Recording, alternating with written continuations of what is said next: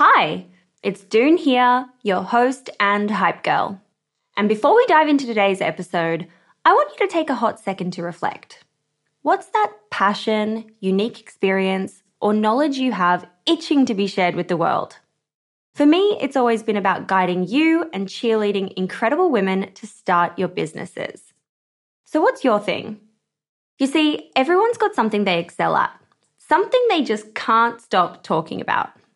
And it turns out that one of the best ways to monetize those passions is through sharing that thing with the world as a digital course product. My life's work has been to chat with more than 600 7, 8, and 9-figure e-commerce founders.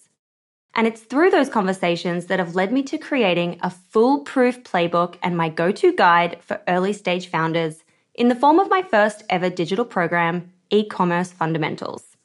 But it wouldn't have been possible without Thinkific.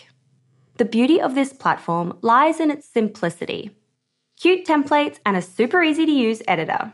No coding headaches, no tech-induced stress, just pure focus on what matters most, the content. So if you've ever been curious about building a course to teach your passion, this is the way to do it. The genuine support from the Thinkific team turns it from this lonely, confusing headache into the most fulfilling and easy project. Go to the link in my show notes to get a free trial on me. This is episode 11 with Zabrina Ziegler.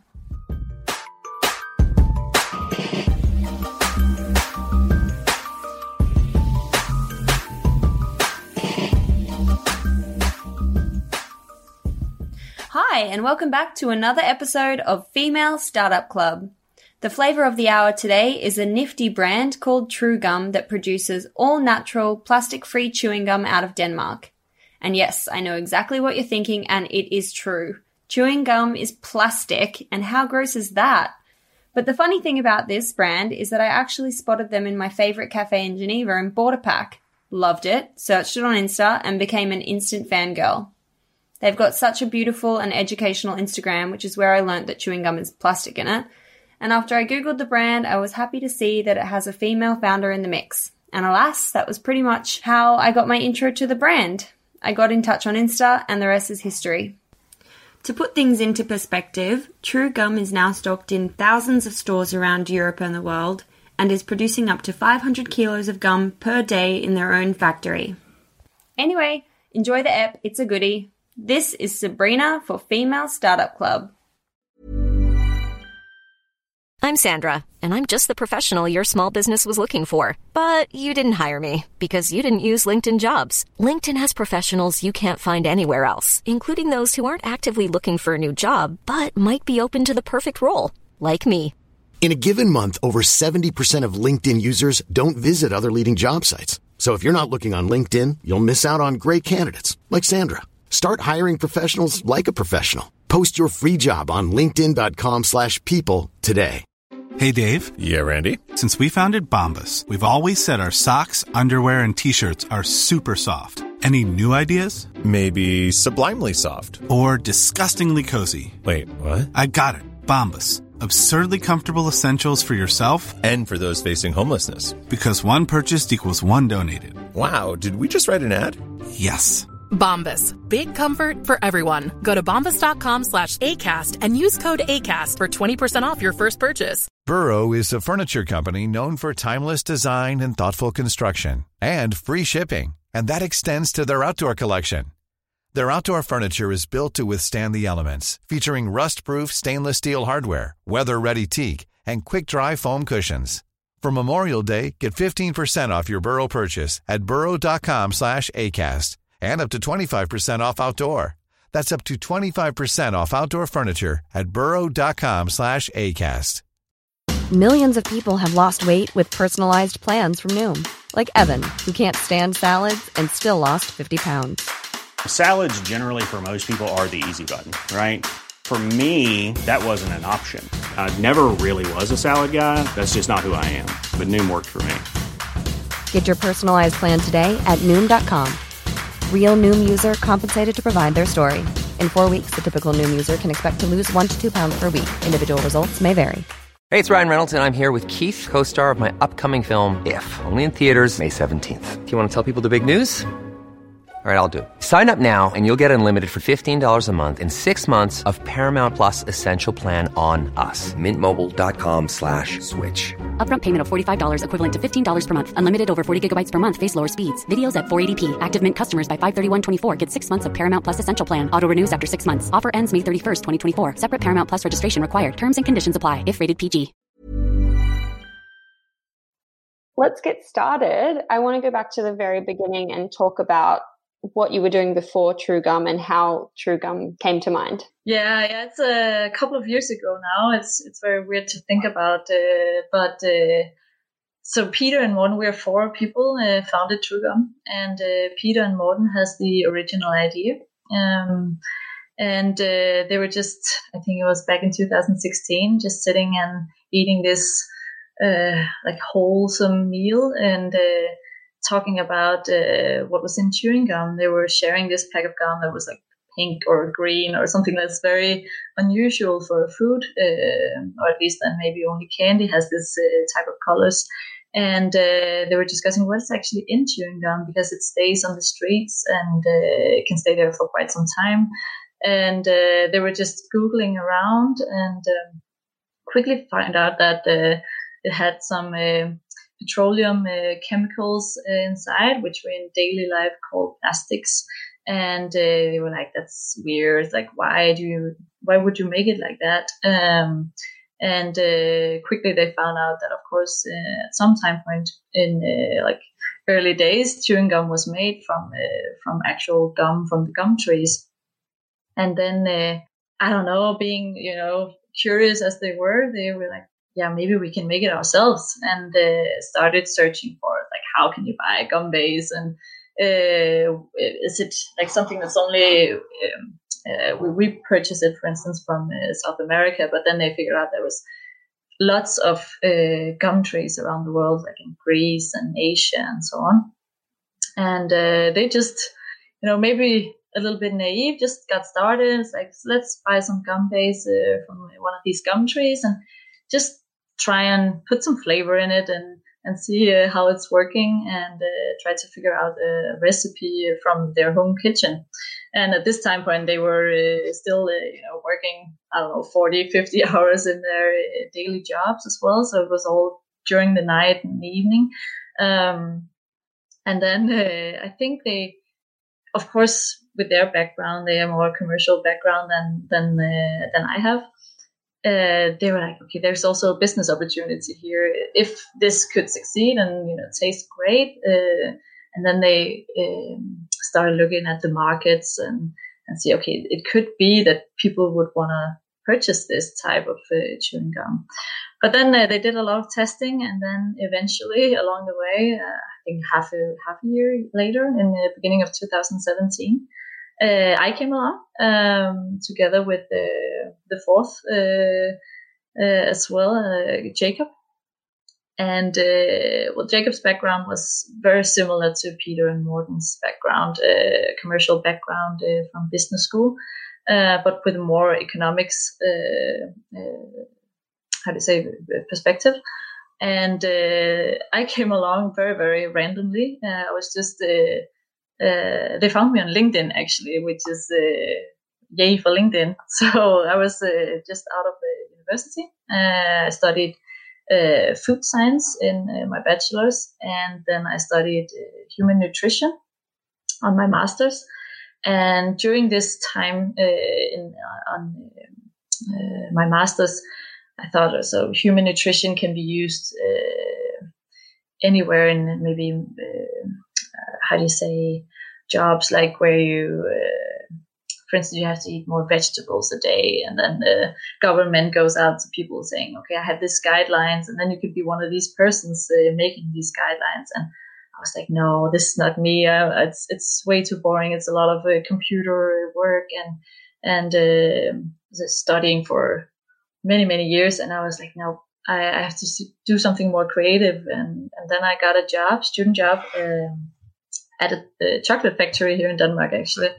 And it's called Tom's Chocolate Factory. And then I got to be R&D, like the development assistant there, and I was like got to work with these developers at the factory, and it was so much fun and being creative. You could just like what's trendy out there, and you can put whatever you want into chocolates. And then I actually ended up doing my master's there, and I did some probiotics in chocolates, and was so much fun being there and being part of that. And I was like, no, I have to do something else than just sitting in front of a computer. I have to do something like, I don't know, creative at least. And I write stuff on my LinkedIn. So I was working at the chocolate factory. I was in R&D work, and then all of a sudden, this two guys wrote me, so you've been developing chocolates, and so could it be kind of the same as chewing gum, maybe, because we need a hand? And I was like, oh, chewing gum, well, how hard can it be? Let's take a look at it. And then we just met up at some random cafe here in Copenhagen, and I was like, I was unemployed and just out of university, and I was like, yeah, at least I can do something while I'm looking for a job, because at this time point I didn't really think that it was going to be like a job, like a real job. And I was thinking, no, it could be something fun on the side maybe. And then I met with Peter and Morten, and we sat down, and they talked about their ideas, and like this chewing gum could really be a new way of looking at the whole chewing gum category, because people did not know that there was plastic in chewing gum. I was like, that's interesting. I didn't know, and I was educated within the food area at least, and I should have maybe known that it contained these artificial flavors and so on. And I was really hooked, and I was like, this could get big. This could really be a good business opportunity as well. So we actually just got started and got a lot of samples, just making kitchen chewing gum, and everything was so sticky and messy and really, really tough to work with. Nothing compared to chocolate. Chocolate is way easier to work with, but along the way we were okay. This is starting to taste okay. A couple of months in, and we sat at these cafes and we're tasting a lot, and then we went to some of the schools just to go to the canteen and hand out some samples and just see what people thought. It was, I think, some of the first, you need to get some feedback before actually hitting the right recipe for sure, especially with something as chewing gum, and the gum base itself didn't really have a very nice taste because it comes from a tree, so you have to kind of modulate it a little bit. But I think then we just got a lot of feedback, and a lot of the feedback that we got to begin with was like, oh, it's kind of hard, and well, it doesn't have a lot of taste, and tastes a little bit like trees and stuff like that. And anyways, we kept pushing through, and we just got some new samples and talked to a lot of experts, which is a very long story, of course, but a long story short, to begin with, then we found some companies in Denmark actually that made some flavors, and we kind of figured out through them that like how is the recipe actually, because chocolate and candy and all these hard candy, for instance, there's a lot of recipes online, and for chewing gum it's very much of a secret. So we were struggling with actually getting the right recipe to get the texture right and the flavor right. But then a company in Denmark, actually Stimorol, I don't know if you know it, but they have been sold to Mondelez now, but it used to be Danish. And then we got actually some experts who actually used to work there in the 80s and 90s to talk a little bit with us and share a little bit of their secrets. And then sooner or later, how you should say, that we got a recipe that was actually working, and of course, when I think about the chewing gum we made back then was really, really horrible compared to now. It was not really edible, but people were really sweet, and we had a lot of people's feedback, and we just kept on. It's really trial and error. So that was kind of the beginning of the whole thing. Yeah.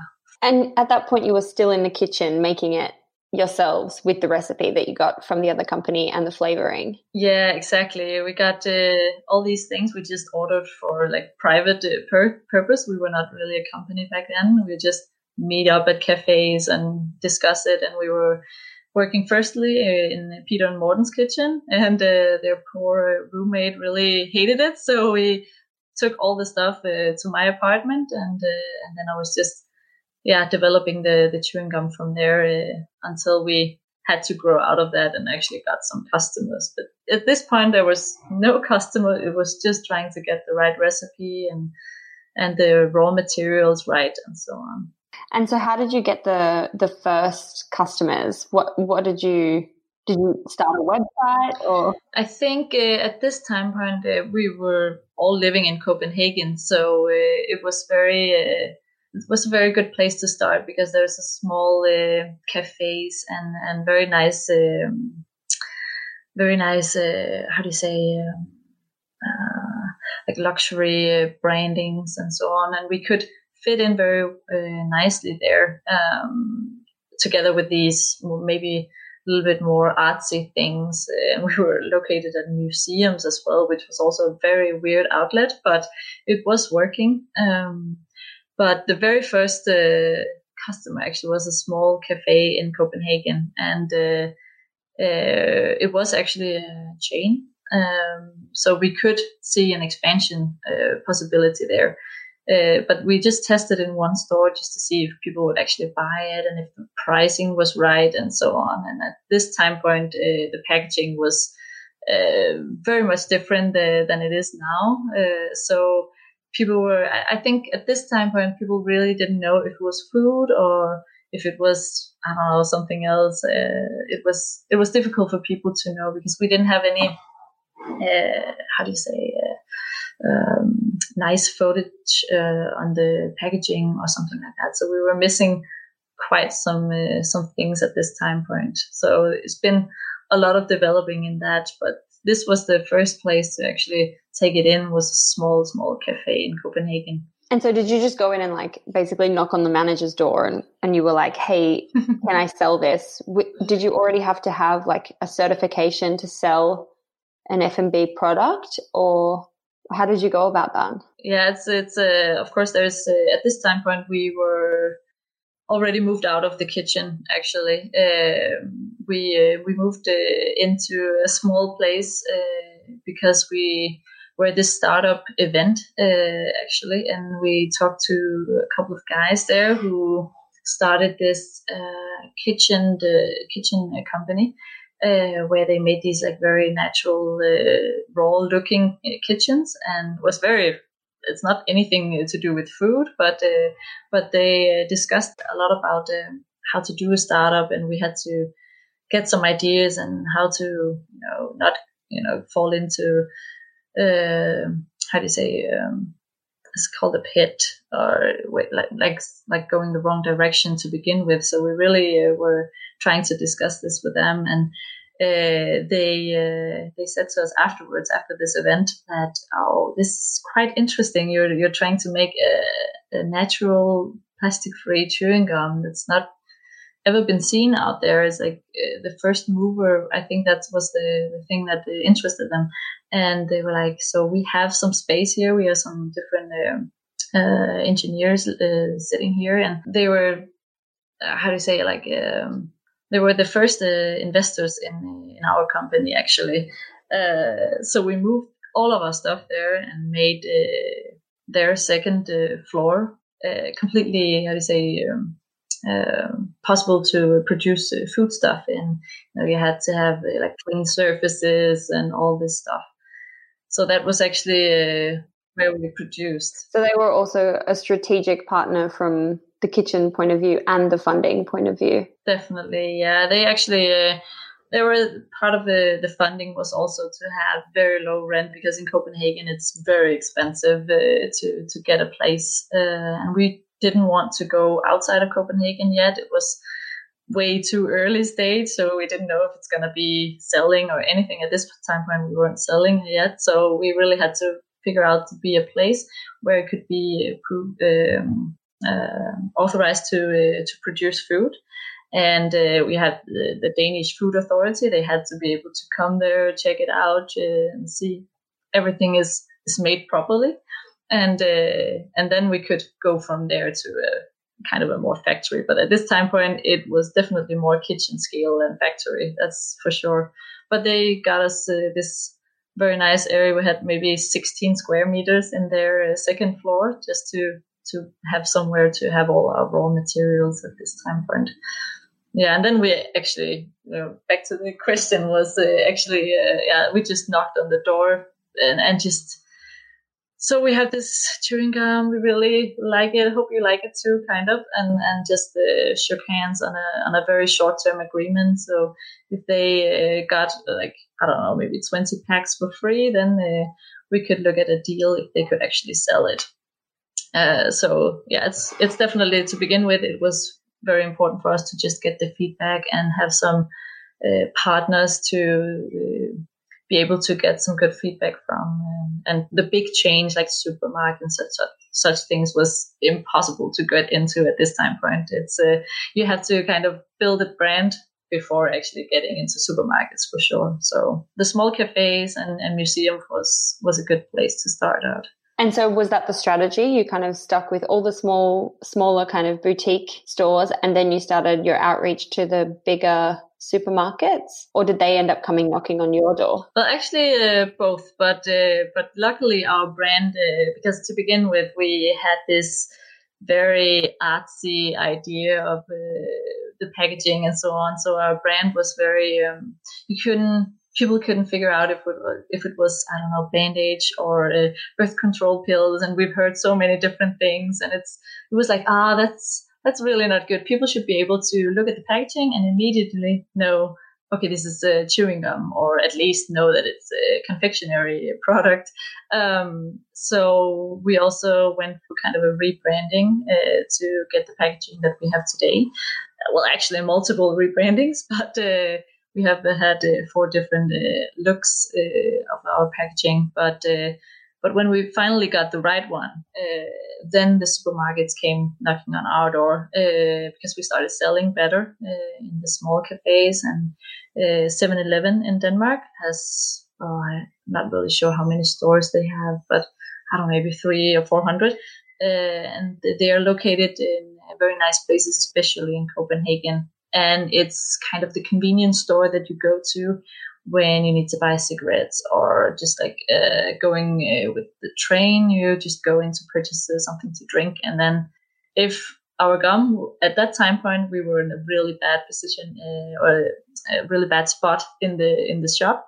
But if we would have been maybe at the cashiers, then for sure it would have sold better. But it is like chewing gum. It's a tough thing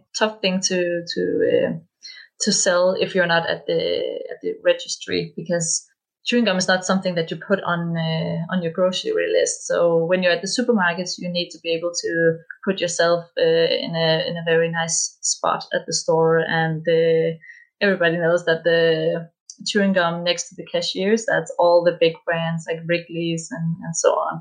It's almost impossible to push them aside and get something like ours at this time when we were very, very, very small. So it would not be possible. So I think the strategy was correct from our side to start, build up the brand in the small stores, and figure out if we were supposed to be like a small niche product, or if we should go the supermarket way. I think for the first time we discussed with a supermarket chain was maybe, I don't know, 2 years, 1.5, 2 years into a project of True Gum, because we were thinking about that. Okay, it's maybe more the health stores that would want to sell our chewing gum, and we were having these variants that were very like mint and matcha. You know, you always have this hint of a matcha, hint of turmeric, and such things. So we were looking at more like health stores than supermarkets, because we like, maybe people don't really want this. They just want like spearmint or peppermint or something that's very ordinary. So it took us a long time to actually figure out that, okay, to grow business, you need to be in the supermarkets, but also people want to buy a natural product. They want the clean label and so on. Hiring for your small business? If you're not looking for professionals on LinkedIn, you're looking in the wrong place. That's like looking for your car keys in a fish tank. LinkedIn helps you hire professionals you can't find anywhere else, even those who aren't actively searching for a new job but might be open to the perfect role. In a given month, over 70% of LinkedIn users don't even visit other leading job sites. So start looking in the right place. With LinkedIn, you can hire professionals like a professional. Post your free job on linkedin.com/people today. Hey, it's Ryan Reynolds, and I'm here with Keith, co-star of my upcoming film, If, only in theaters May 17th. Do you want to tell people the big news? All right, I'll do it. Sign up now and you'll get unlimited for $15 a month and 6 months of Paramount Plus Essential Plan on us. MintMobile.com/switch. Upfront payment of $45 equivalent to $15 per month. Unlimited over 40 gigabytes per month. Face lower speeds. Videos at 480p. Active Mint customers by 531.24 get 6 months of Paramount Plus Essential Plan. Auto renews after 6 months. Offer ends May 31st, 2024. Separate Paramount Plus registration required. Terms and conditions apply if rated PG. Burrow's furniture is built for the way you live. From ensuring easy assembly and disassembly to honoring highly requested new colors for their award-winning seating, they always have their customers in mind. Their modular seating is made out of durable materials to last and grow with you. And with Burrow, you always get fast, free shipping. Get up to 60% off during Burrow's Memorial Day sale at burrow.com/ACAST. That's burrow.com/ACAST. burrow.com/ACAST. Hey there, it's Michelle Norris. I'm host of a podcast called Your Mama's Kitchen. When I travel, I'm usually looking for a way to find a taste of home when I'm not at home. And one of the things I love to do when I am at home is entertain. And Airbnb allows me to do that. When I was in California recently, I rented a house that had a great kitchen. And when we were sitting around the table, we were all thinking, we're in someone else's house. Someone could be in all of our homes as well. If you have a home, but you're not always at home, you have an Airbnb. Your home might be worth more than you think. Find out how much at airbnb.com/host. Hey, Dave. Yeah, Randy. Since we founded Bombas, we've always said our socks, underwear, and T-shirts are super soft. Any new ideas? Maybe sublimely soft. Or disgustingly cozy. Wait, what? I got it. Bombas. Absurdly comfortable essentials for yourself and for those facing homelessness. Because one purchased equals one donated. Wow, did we just write an ad? Yes. Bombas. Big comfort for everyone. Go to bombas.com/ACAST and use code ACAST for 20% off your first purchase. And so in the beginning, in that first year compared to now, for example, to paint the perspective picture, how many like boxes of gum would you have sold in that first year, and how many do you sell now? Like, what does the supermarket buy? Yeah, I think for the very first year, I think it was about 0 packages we sold. Then it was all development. We handed out a lot of samples, but we really didn't sell a lot. So, and that's during that year where we tried to figure out what kind of packaging as well. And that's where we hit the right one. With the one that we have now, it took us almost a year. So it was alongside development of the chewing gum recipe as well. I think for the second year, maybe we produced, maybe 10, 15 kilos a day, maybe something like that. It was a very, very small amount. So it was all handmade. It sounds like a lot. Yeah, it sounds like a lot. No, but today we are actually producing about 500 kilos. So it's growing quite fast. It's really, for chewing gum, it's, I think at the first year we had, 20, 30, just for kind of testing and trying to figure out like what is our brand, what is True Gum, and where should it go? Because when we, at the end of 2018, I think that's where we were in 7-Eleven, but figured out that convenience stores and health stores, that's definitely not enough. And it could go around, with the business, but definitely it was not.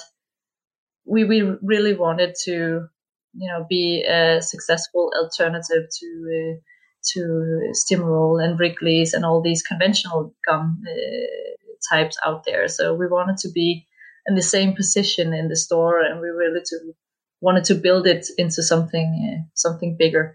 And that's where, luckily for us, it was a very big success in a small Danish local supermarket chain, which is very organic and maybe the right customer definitely at this time point, and was a very, very nice success. And then the bigger supermarket chains in Denmark, they came knocking and said, okay, we can see your great success here, so we would like to try your mint and matcha for the next 6 months, and let's see where it goes. And then started a whole new kind of true gum of our journey. When you went through the rebranding process, were there any challenges in trying to find packaging and kind of the visual message from what you would have in, say, a health food store versus what you would have in a really commercial supermarket? Definitely. It's been, and I think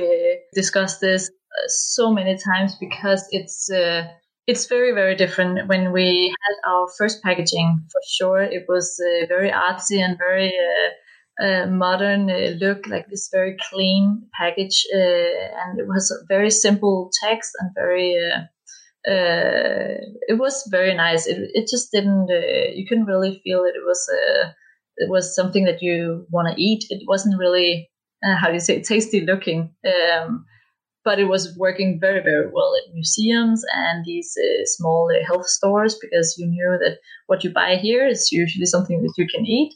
And when we went with this packaging into 7-Eleven, that's definitely where we figured out this packaging is not working. It's people didn't know what it is, even if we were at the cashiers, which we weren't back then. But even if we kept this or stuck with this packaging, I don't think we would have been a success. People would not take an extra look at it. It was not drawing focus at the cashiers. And as soon as we put on, for instance, for the mint and matcha variant or the ginger variant, we put on the actual photo of a mint leaf or the ginger root, and all of a sudden people were like, okay, this is eatable. It's something for me to eat. And then they actually already draw their focus to it and then pick up the packaging and say, okay, so if you take a look at it, then you can see an ingredient list and so on. And then they kind of got intrigued. So for sure, when we went into supermarkets, a whole new discussion came up, because which supermarkets? Because the first one that we got into, the more organic and people that are very focused on what they eat and clean label and so on, that was working perfectly with our idea of the brand and what we were trying to do. So keep it very, very clean label. So fewer ingredients as possible was better. And when we hit the shelves in a supermarket that is very classic, so completely big store in Denmark, we were discussing, so this, is it pricing and everything, is that gonna work in these types of stores? Is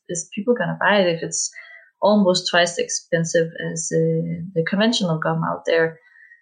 Which is very tricky, because people don't spend a lot of money on these convenience products. It's more like, I need it, and I need a nice, fresh feeling in the mouth, but is it that important that it's natural or clean label or vegan?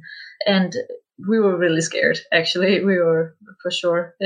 But luckily, I think the rebranding of the chewing gum was definitely important. Otherwise, we would not have...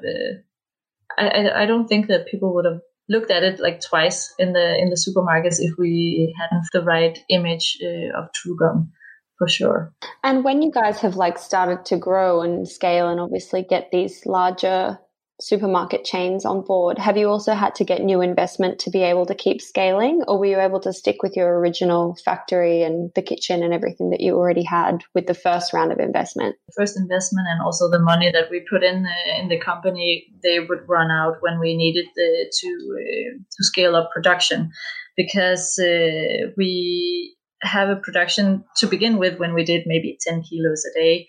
Well, even back when we did 1 kilo a day, it was handmade like all the way through. There was just you got really strong because you have to knead the gum by yourself and you're like pulling and stretching like when you make hard candy as well. And it's a tough job. And it's really, I was doing maybe at that time point before we got any machines at all, I got 400 grams per batch, which was very hard because you were doing it by hand. So like really big arm muscles in that time period. And I was like, no, this is not going to work. It's too tough. It's like if we need, just like at this time when we had 10, 12 cafes in Copenhagen, and was like the change were not even, in our minds at this time point. But when we discussed with 7-Eleven the first time, I was looking at the guys. And they're like, yeah, they are very interested in 7-Eleven. It's like 200-300 stores around Denmark. I was like, no, that's not going to happen. I can't do that. I could use like all my strength and energy to produce the gum. So we're like, okay, we have to take a look at machinery. We have to have some machines and something that's called the chewing gum machine. And we were like, no, I don't know. And we were Googling and discussing with some people that I know from the bachelor and my master's. And I was like, no. So there's something called a set blade kneader.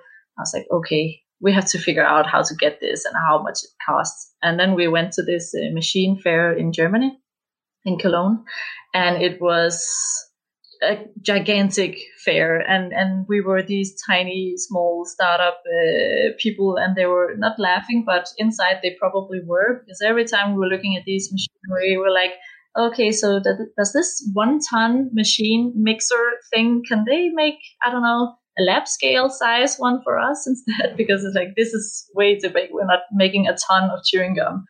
It's crazy. So this machinery all of a sudden came on board, and we were like, okay, so we have to discuss with some maybe secondhand company or something like that. And all of a sudden we had to figure out, how do you make the gum when you're not just doing it by hand? And then this fair was definitely it was a kickstart into our production setup journey. It was crazy to see these big machinery that could make a ton per hour or something like that. And we were just searching for something that could do maybe 2 kilos per hour. It was insane. But from this fair, we got good contacts, and we found a company that made refurbishments of machinery, and then we figured out how to actually make it when it's not completely by hand. So we got kind of what is called a food processor. Was kneading the gum for us, and we just had to figure out the mixing times and so on. And then at this time point, we were still hand rolling the gum into ropes, and then we're cutting on cutting boards, which was also insane. I think we were 4 people always standing there in the kitchen, just like sweating, and we're wearing gloves all the time, and your fingers just like started to peel off almost in these gloves. And it was really a tough time producing chewing gum. We were like, oh, why didn't we do, I don't know, chocolates or something else? But it was also fun, like trying to get to know these machines as well, because of course at this time point we knew that, okay, it could be a success, but we really have to power through all of this, because it's the machinery it's expensive, so we have to do a lot by hand still. But that was the first machinery we got from that fair, and then it was more or less a small, tiny factory of the 16 square meters on the second floor in some old wooden building in Copenhagen. That was like the first. No, it was just then we knew after a while. Then we had to build a bigger factory and not be on the second floor, because second floor is horrible. Like lifting boxes up and lifting boxes with chewing gum down and all of this. It was so much carrying, and it was. I think in the end of the day where we were at the old place, it was maybe 3 tons a month going up and 3 tons going downstairs. It was horrible. So we had to go in something that was on ground level. So we moved actually only last year in June. So we've been at the old place for quite some time. But when we moved here, where we are now, actually, we had to get some investment. But I think for us, it was also important to like keep the share mostly between us. So keep all the percentage of the company between us four, at least try to keep the majority. And we've been agreeing on that since day one, I think. But then we got one investment from a guy that used to be CEO of Stimorol when it was actually in Denmark, which is one of the largest chewing gum brands in Denmark, at least, and quite a big part of Europe.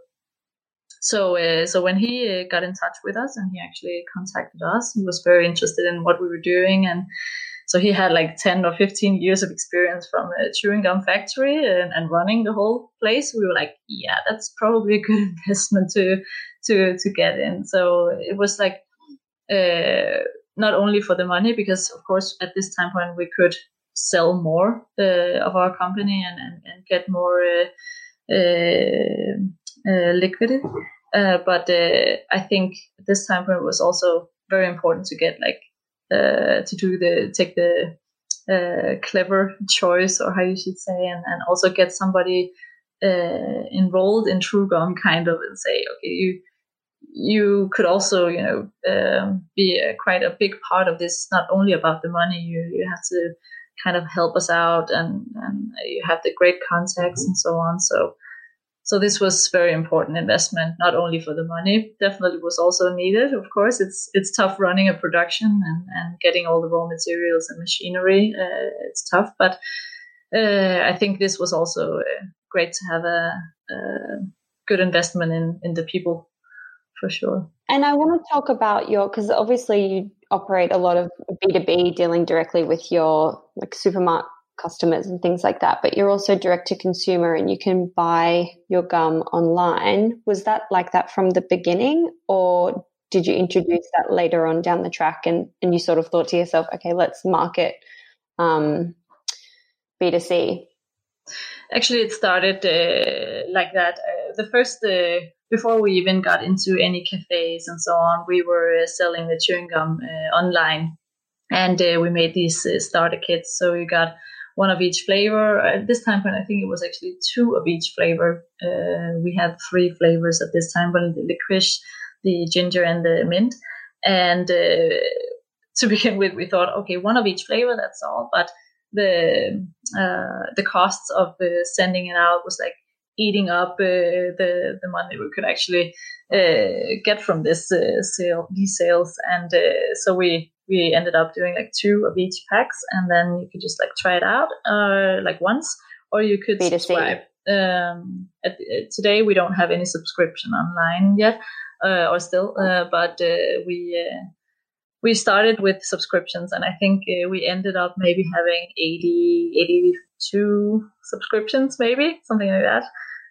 Only Danish customers, of course, but it was kind of good, because sometimes then you could just write out to the emails and say, okay, how do you like the new ginger recipe? We changed it from today, and just let us know, kind of. And it was nice to get some feedback that was not only friends and family, because we only had friends and family to get some feedback from. So subscription of True Gum was possible back then, and then online sales is still, and I think especially when people see our brand on Instagram, especially, then they go to our webpage and purchase it, because now we also sell directly to the customer in other countries.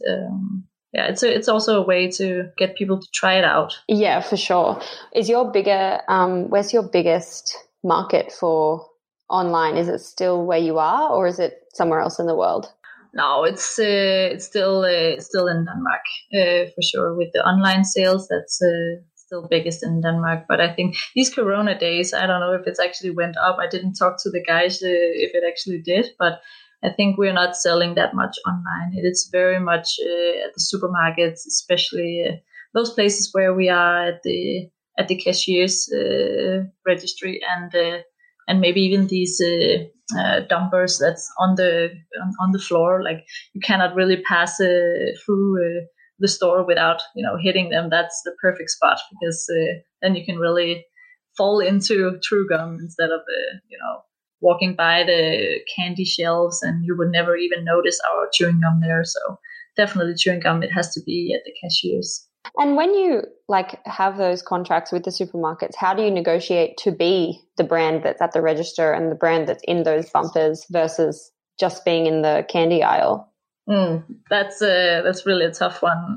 For sure, the first supermarket chain we were in Denmark, the more organic focused supermarket, they really liked our chewing gum. So I think they had an agreement with Stimorol. I'm actually not sure. Where Stimorol probably would purchase this spot close to the registry. But because they liked our brand and they liked us, and we were the ones, going out to the store and say, hey, wouldn't you want to have True Gum here instead? It fits your profile as a supermarket as well, a lot better than Stimorol. And we, of course, also spent a lot of time, especially the first 2 years, to actually educate people in so what is actually in chewing gum, and did you know, and all of these things to actually inform people of their choices, especially the store owner of Irma in Denmark, which is the name of the stores. They were really shocked, and you could feel like they made it their course to try and be part of this plastic free change, which was also running very much in Denmark at this time point. Plastic waste in general was very high in focus, so which was also very, very lucky for our brand. I think also pushing us forward in this direction. So I think for the shelves right now in the big supermarkets, I think we still need to argue a lot and to kind of make the store feel like they're also part of a big change, especially in Denmark. But also worldwide, that we need to focus on get rid of plastics wherever we can. It's not really needed in chewing gum when you have this gum base, which is from the gum tree itself and is biodegradable. And luckily, we have some very, very good people in sales and marketing. So they're doing an amazing job to actually push this forward, because we cannot, as a small startup company, we can't really afford paying maybe 2% of our sales to the stores, and I think I'm not even sure how much the big companies like Wrigley's and so on pay to be there, but I think it's a lot, definitely. So it's not possible for us to pay for the way into the shelves, but talk our way. That's free of charge. Talk louder, shout, and get your customers to shout. Exactly. Yeah. I want to talk about your Instagram, because you touched on it before, and your marketing in general is just so on point. And I think you guys do such a great job at educating the customer into, obviously, the issues with chewing gum that we probably all never knew about before, and what goes into these kind of products. So can you talk a little bit about that direction, and has that been the direction from the beginning, or you sort of realized the need to also educate the customer? For sure. It's been tricky to begin with, like which types of USPs did we want to work on, because to begin with, we were looking at, 5 or 6 different USPs that we really want to highlight and all the time use on social media and so on. But I think to begin with, we used natural a lot because people were very focused on natural products and these also like raw materials, that clean label and such things. But then came the whole vegan, and then we changed it a little bit. It's like, oh, how about the vegan? And then, okay, we have to focus a little bit more on that. And So it was a little bit messy to begin with, I think. And I think for most people, especially also in food branding, it's very tricky to know, like, what is the people's focus and what should our focus then be? And I thought we had an amazing product. And to begin with, we're like, okay, so can we call it plastic free? And what is plastic in, how do you say, the common way of talking about plastic? Because the same plastic that goes into chewing gum, maybe 10 or 15% of it, it's the same that goes into car tires and plastic bottles and so on. So we're like, okay, we have to call it plastic. So it's also something about the legal stuff to how is it allowed to say something is free from. You have a lot of free from kind of foods out there. And some of them are legal and some of them are not. So definitely also took us some time to like dig into what can we actually say. And then we ended up these days, especially, it's a lot of focus on plastic and plastic waste. And we figured out along the way, especially the first year and a half, that people were very much focused on this plastic free and not so much that it was natural ingredients and so on, because kind of the branding itself, they thought, oh, they will look at it once, twice, and they were like, yeah, of course it's natural. And they even thought it was organic as well. And we cannot actually be organic, but they thought, yeah, it's natural, organic, this is true gum. And after that, we realized this is be a little bit more bold. And then we went with plastic free. And this is kind of hopefully maybe where we ended up and kind of the strongest USP that we have. It's definitely plastic free, because all the other things, they just kind of tag along with the plastic free message. Yeah. Oh, wow. It's so cool. I really love what you're doing. And I think it's just such an amazing product that I'd never even thought about before. And to innovate in an industry that's kind of out of mind, it must be quite thrilling, actually. I wanted to ask you about the impact of what's happening at the moment with COVID-19 and whether it's impacted the way that you're working with your team or with your factory. I know we kind of spoke about it before the podcast technically started, but if we could circle back. Hopefully just increasing production, but definitely right now we can see setback, especially our biggest chain in Germany, DM. Definitely, because they have been on lockdown for such a long time, you can see the sales are decreasing a lot, like 60, 70% or something like that. And of course, that has some impact when you're producing yourselves, because you have staff that you would want to keep and all these things. But luckily for us, we have a lot of solidarity here in TrueGum, and people are really helping, from both the operators in production up till us, the owners, to actually get this through this rough patch, or how you should say. So for sure, it's has quite an impact on production company, and especially when we have our own production here in Denmark. But definitely, you can already see that the sales are going a little bit up now, which is great. And actually, today was quite a big news in the office, because we just got 1,200 new stores in Austria. So hopefully soon, everything is going to go well, which was quite amazing, because right now we didn't think that, we've been not really focusing on sales that much. And we've, of course, had a lot of time to be on Instagram and Facebook and all these social medias, but we haven't really been able to discuss a lot of sales opportunities out there, because people are like, no, holding a little bit back. And so this was really great news. And then I know for sure this is it's going to work out in the end, for sure. And so, just one last question on this. If you're producing like 500 kilos in a day, and now you have like another 1,200 stores that have just signed on, for example, how many packets of gum is that in a year? Like, how many? It's a lot. It's a lot, and it's really scary numbers. I remember when we did our first marketing campaign and videos and so on to promote TrueGum, and Peter, he's in charge of marketing, and he was running up these numbers from all these statistics, it's completely insane how much ends up on the streets and the sidewalks, and then people from the government, they have to come and scrape it off from the sidewalks, because otherwise it will stay there forever and look really bad. Then it ends up in sewers, ends up in the ocean, and then it ends up in our food chain all over again, because the fish, they eat it, and it's a horrible story. It's a lot of plastic. It's insane. Yeah. It's crazy when you think about those kind of numbers, and it puts it into perspective how much plastic must be coming from chewing gum on the roads and in the ocean. It's really scary. And I'm conscious that we've already been talking for an hour, but I just want to quickly go back to the marketing and see sort of what your marketing strategy has been to grow your direct-to-consumer base, and what kind of efforts are working for you at the moment with those channels.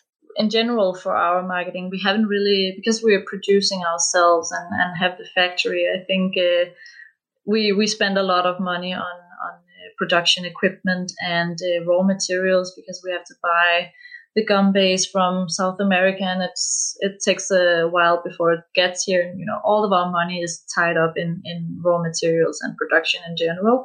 So we haven't really spent a lot of money in the marketing area. So what we do is mainly keep people informed through social media and so on. I think Peter especially, he spends a lot of time getting these behind the scenes kind of footage and videos from our productions, like keep everything as see-through as possible, because then for the consumer at least, it's better than one big billboard somewhere where you can see Stimorol and get fresh airwaves through your mouth, and everything is kind of synthetic. And here you can show people how it's done, and we don't have anything to hide. So I think everything has been very kind of organic growth from the beginning, and it's still working that way. We don't really have big budget for marketing, or we use some money, of course, on Facebook ads and so on, but we don't really put the money there. And I think I'm to blame, maybe, because I'm using all the money in production instead. But yeah, it's very it goes normal social media and so on. So. And luckily, it's working, because I think the message is quite how do you say? It's a strong message. Strong message, yeah, exactly. So people they talk about it, so that's amazing. Do you have any advice for other women who might be wanting to get into the startup scene and sort of jump into the sustainability sort of businesses, or just producing in the F&B space at all in general? For me, the most important thing has been to just, catch the day, and if there's problems, just like stay happy and focus on solving the problem, and just work through the the rough patches, because there will be rough patches when you have your own production, or if there's somebody out there who wants to produce their own, it doesn't even matter if it's food or something else completely different.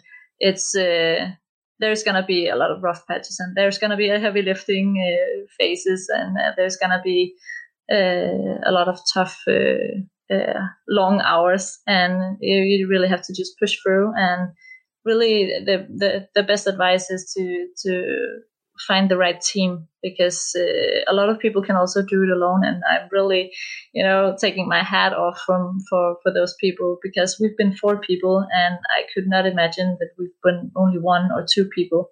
There's been so much work, and you definitely need different areas of expertise, and with my food background, and I like chemistry and all these nerdy things, and the guys with the commercial background, and they know where to get the right people, and how to sweet talk all these supermarket chains and so on. You need all aspects if you want to grow a food company and be a success.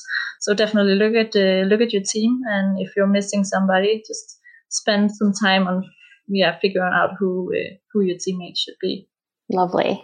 And the last thing I do with every woman that I interview is 6 quick questions. It's a quick fire round.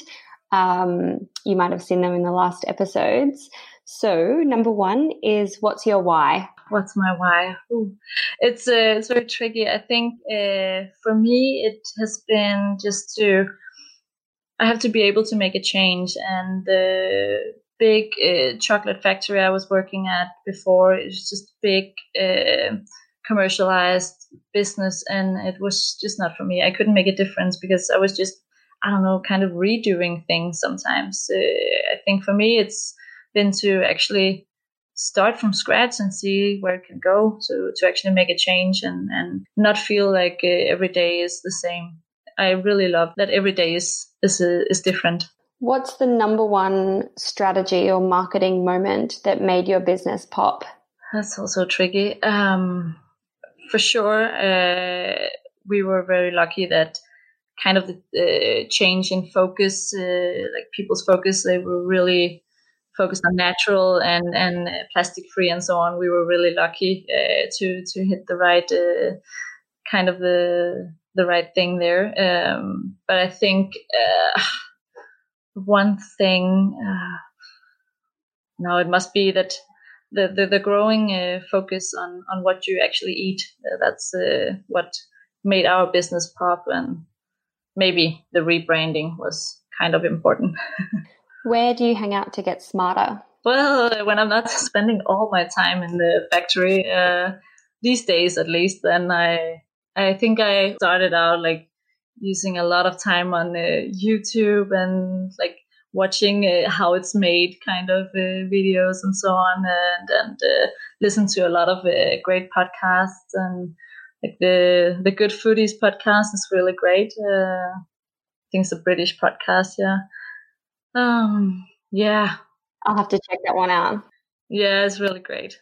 Number 4 is, how do you win the day? I love these questions. Yeah, I think for me, it's been quite important, like with good food and doing yoga, for instance. That's really, whenever there was the time, there was, a period in True Gum's history where there was no time for anything. We slept maybe 4 hours and just like worked all the time. It was of course tough because it was a tough job, and lifting a lot and so on. But it's especially tough because when you don't eat properly and exercise, you don't have the strength or energy to actually stay happy and healthy and actually focusing on your goals for the day. So I think like good food and yoga, that's probably my recipe. Question number 5 is, if you only had $1,000 left in the business bank account, what would you spend it on? Yeah, that one is really, that's for me is like, I don't know, first panic. That's the first thing. And then I think you have to just like stop production immediately because that costs way too much. But I think if I had 1,000 left on my account, you would have to spend it on first a lot of samples, so we could go out, still meet the people in fairs and spend a lot of time at these food fairs and talking to the consumer and so on. And then maybe the rest of the money would have to go in social media and Facebook ads and getting people to know us. And last and final question is, how do you deal with failure? And that can be either a specific example or just your general approach and your mindset towards it. With failure, because of course there's a lot of failure, especially in startup, and you do things, also even you can fail in the same thing twice sometimes because you're like, no, this time it's going to work. But it's like, first thing is just like, don't blame anybody because it's not worth it. And if you're like, we are 4 people and it could, you cannot really go blame anybody. So it's like, don't blame anybody and kind of feel the sense of urgency and act upon it. And just like get the job done. That's, you learn from your mistakes. So I think you have to feel like it's a kind of fun to learn from your mistakes when you're in a startup. You cannot really, sit down and cry about it. So it's like, sense of urgency and then just get it done because nobody's going to do it for you. So yeah, absolutely. That's true. Thank you so much for taking the time. I just want to get the specifics of where people can find you if they want to look you up on Instagram or LinkedIn.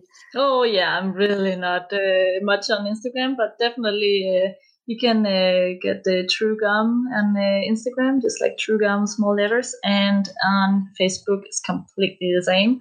But if it's me, just like if you have any questions or anything at all, you can also write my email. It's completely okay. It's like Zabrina Ziegler, truegum.com. Amazing. Well, thank you so much for taking the time.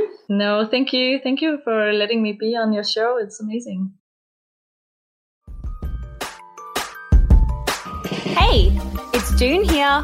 Thanks for listening to this amazing episode of the Female Startup Club podcast. If you're a fan of the show and want even more of the good stuff, I'd recommend checking out femalestartupclub.com, where you can subscribe to our free newsletter. We send it out weekly, covering female founder business news, insights and learnings in D2C, and interesting business resources.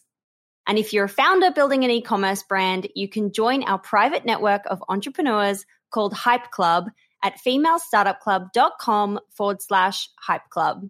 We have guests from the show joining us for intimate Ask Me Anythings, expert workshops, and a group of totally amazing, like-minded women building the future of D2C brands. As always, please do subscribe, rate and review the show, and post your favorite episodes to Instagram stories. I am beyond grateful when you do that.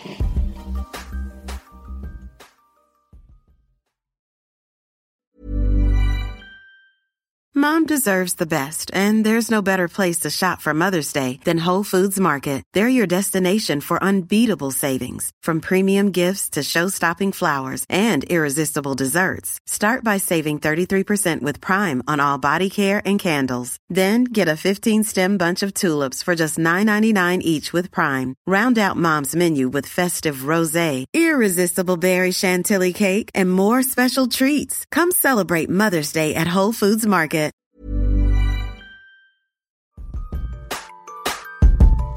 Hey, it's June here. Thanks for listening to this amazing episode of the Female Startup Club podcast. If you're a fan of the show and want even more of the good stuff, I'd recommend checking out femalestartupclub.com, where you can subscribe to our free newsletter. We send it out weekly, covering female founder business news, insights and learnings in D2C, and interesting business resources. And if you're a founder building an e-commerce brand, you can join our private network of entrepreneurs called Hype Club at femalestartupclub.com/Hype Club.